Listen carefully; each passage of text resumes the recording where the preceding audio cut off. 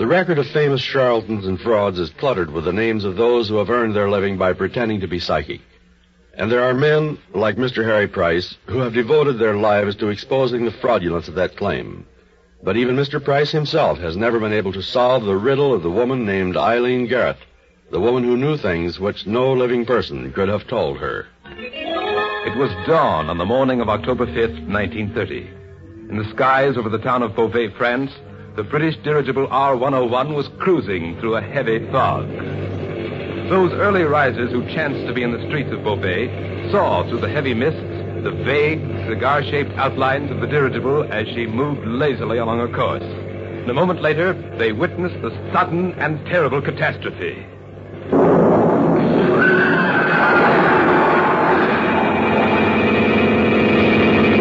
It was over in an instant. The R-101 was now but 1,000 fragments of burning wreckage falling earthward. An investigation was ordered to determine the cause of the dirigible's tragic fate. It was conducted in great secrecy, and finally, the officer in charge of the investigation prepared a report, a highly confidential report. There can be no doubt, sir, that the R-101 and her crew were the victims of gross incompetence on the part of those responsible for her construction. Her elevator jammed as the result of the use of faulty materials, and our much-vaunted combination of carbon and hydrogen, which we have kept so secret, proved to be not only a bad fuel, but a highly hazardous one. If the truth and thus, should be revealed, the true story of the crash of the R-101 became a military secret of the first order. At least, that is what the investigating officer assumed.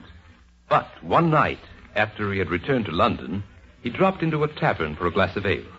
Sitting at the bar beside him was a man engaged in earnest conversation with his drinking companion.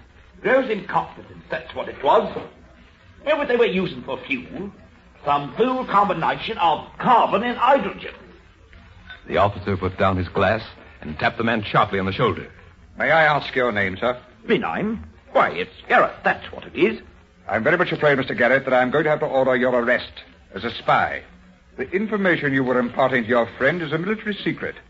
Heaven knows how you laid hands on it. I can tell you how I laid hands on it, sir. I got it from your wife. She's what you might call psychic, sir. She told me all about the R-101. Only it wasn't her talking. It was the voice of Lieutenant Irwin talking through her. And then Garrett proceeded to describe how 3 days after the crash of the R-101, his wife had claimed to be under the control of what she called an entity, the disembodied voice of the late Flight Lieutenant H.C. Irwin. Useful lift too small. Elevator jammed. Gross lift badly computed. This exorbitant scheme of carbon and hydrogen absolutely wrong. Every fact included in the officer's confidential report had come slowly and haltingly from the lips of Mrs. Garrett. And to this day, no amount of investigation has disproved Mrs. Garrett's claim that she had obtained her knowledge from the dead flight commander. A claim incredible, but true.